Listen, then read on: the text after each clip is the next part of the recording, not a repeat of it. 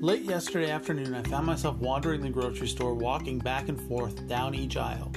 As I walked, I scanned the shelves for some kind of inspiration for dinner and for today's podcast episode. After about an hour of this, I meandered over to the cookbook/cooking magazine section and started thumbing through pages, hoping beyond hope that something would stand out to me. As I turned page after page of a book on casseroles, something caught my eye. It was a chicken gumbo casserole, and it looked terrible. But it clicked something in my brain which led me to the decision to make my own gumbo. So today, I'm going to talk to you about how to make sausage and pepper gumbo. I'm Chef Ben, this is Food in 5, and this is how to make sausage and pepper gumbo.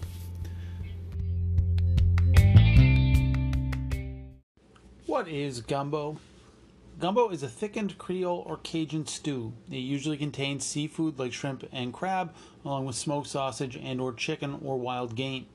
Gumbo is typically thickened with a roux, a mixture of flour and fat, which should be very, very dark when it comes to gumbo, along with okra or filet powder, which is ground sassafras. So it can be thickened. It's usually thickened with a roux, and also has the addition of okra or filet powder, which are also used as thickeners. The gumbo I'm going to talk to you about today is made using a roux which I made using gluten-free flour. It's important to note this. Generally, as I said above, when making gumbo, you want to make a very dark roux. It typically takes about 40 minutes of stirring and cooking to make it and get the desired color.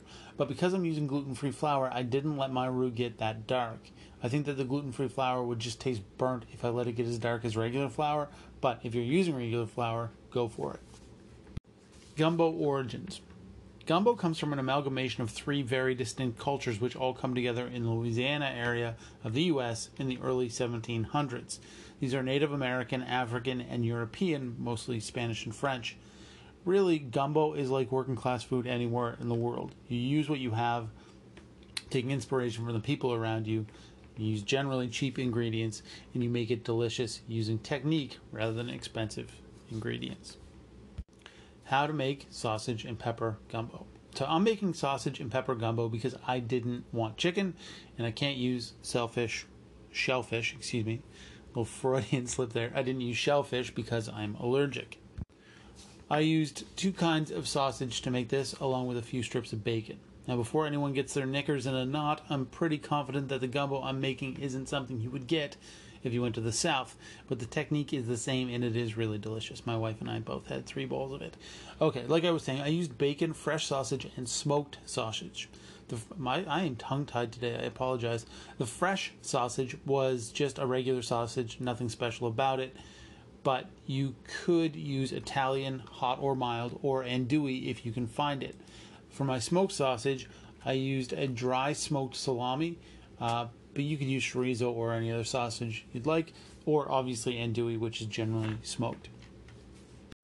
Building the foundation. To start, we have to build the foundation of flavor, which for gumbo is the roux. To make a roux, we need fat. So I started with 2 strips of really thick cut bacon, put this in a pan and turn it on a medium-low heat. The idea is that I want to slowly cook the bacon, rendering out as much of the fat as possible. Once the bacon was crisp on both sides, I removed it from the pan. Next up, I added the fresh sausage to the pan and cooked them for about 6 to 7 minutes. I just wanted to brown them to get some fat out of them as well. I removed them from the pan, not worrying about whether they were cooked through or not, and set them aside. Now, at the bottom of the pan, I have bacon fat, sausage fat, and little bits of bacon and sausage. Time to move on. To the fat, I add my flour and stir. And stir, and stir. All told, I think I stirred this nonstop for about 20 to 25 minutes. And as I already said, if you were using regular flour instead of gluten-free, you can cook this for 40 minutes. Now, I'll share the blog post on the Food and 5 Facebook page, facebook.com/foodand5. And there will be a bunch of pictures in the blog post, and you can actually see the color change of the roux. And I highly recommend you go check that out after you listen to this, or when you get home from work or whatever, because it's important that you notice the color changes. And again, mine's not as dark as it should be because I'm using gluten-free flour. The Holy Trinity. You've heard me talk before about mirepoix. It's the base of a lot of French soups and sauces and is onion, carrot, and celery. Well, in Cajun cooking, they have their own version, which they call the Holy Trinity. It is onions, bell peppers, and celery. This not only makes up the second level of our foundation, but provides the bulk of the vegetables going into our gumbo. Other vegetables. Along with the Holy Trinity, I used 4 okra, 4 cloves of garlic, and 2 Roma tomatoes. That's it.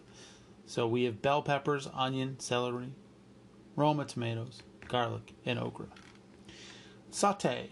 Okay, with the roux ready to go, it's time to start building the gumbo. First up is the Holy Trinity. I used 2 medium onions, 1 celery stalk, 1 green pepper, and 1 orange pepper, all diced about the same size. And those are just bell peppers. I dumped all this on top of the roux and stir. Cook for about 5 minutes or until the onions start to turn translucent. I also added the okra in with the onions and peppers and celery. Also at this point, season generously with salt and pepper. The salt is going to help draw moisture out of the vegetables, which is what we want. And the pepper's just there because it's delicious. Next up goes the garlic and tomatoes, which get cooked for about 3 to 4 minutes before adding in Cajun seasoning, about 2 tablespoons of it. And I think I just used Clubhouse Cajun seasoning. Whatever you have on hand, go for it. Cook for another 3 to 4 minutes. Now with all this cooked down, we need some liquid in there because this is essentially like a thickened stew. So I used 1.5 liters of water or 6 cups of water, but you can use chicken stock if you want. I just didn't have any on hand last night. Once the water goes in, bring the pot to a boil, making sure to stir so the roux doesn't get stuck to the bottom of the pan. Herbs. While the water is coming to a boil, chop up about 1 tablespoon of fresh thyme and add that in along with 4 to 5 bay leaves. So that all goes in to the stew. And once the pot comes to a boil, we can add in the meat. So I took the bacon and sausage I cooked earlier, sliced them up, and added them in along with the smoked sausage, which I sliced. And with everything in the pot, it is just a matter of time. I simmered the gumbo for about an hour, though traditionalists will say it has to be at least 3 hours. Who is that kind of time?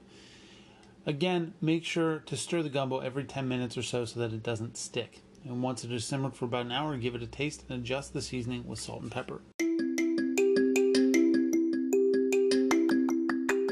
Sausage and pepper gumbo. While the sausage and pepper gumbo was simmering, I made some rice, then served it up with a side of hot sauce. Was it good? Well, like I said, my wife and I each had 3 bowls of it last night, and if I could have eaten more, I would have. Give this a shot. There is some effort involved. This is not a quick meal, but it is so worth it. And again, you can go to the Facebook page, facebook.com/food5. You can get the full recipe from the blog post, or you can just go to howtonotburnshit.com and get the blog post there. And as always, I'm Chef Ben. This is Food and Fire, brought to you by howtonotburnshit.com, your modern culinary manual. Thank you, as always, for listening, guys, on this lovely Wednesday. It's a bit of a snowstorm here. I don't know what's going on where you are, but I hope you're safe, dry, and warm. I will be back on Friday with another fantastic episode of Food and 5. And then there's just one more post. I'm going to do a post on Monday, and that'll do it. I'll probably come back after Christmas before the end of the year, but I'm going to take, obviously, the rest of next week off. So there won't be a post next Wednesday or next Friday, but there will be one on Monday. Kind of a Christmas special. I don't know what I'm going to do yet, but we'll talk about Christmas or something. I don't know. Anyway, I hope that you enjoyed this episode. As always, if you did, tell your friends about it. Like it, share it. Guys, pass it around. Let's grow this thing. Let's get crazy. Yeah, have a great Wednesday. Have a great Thursday. I will see you Friday. Talk to you soon.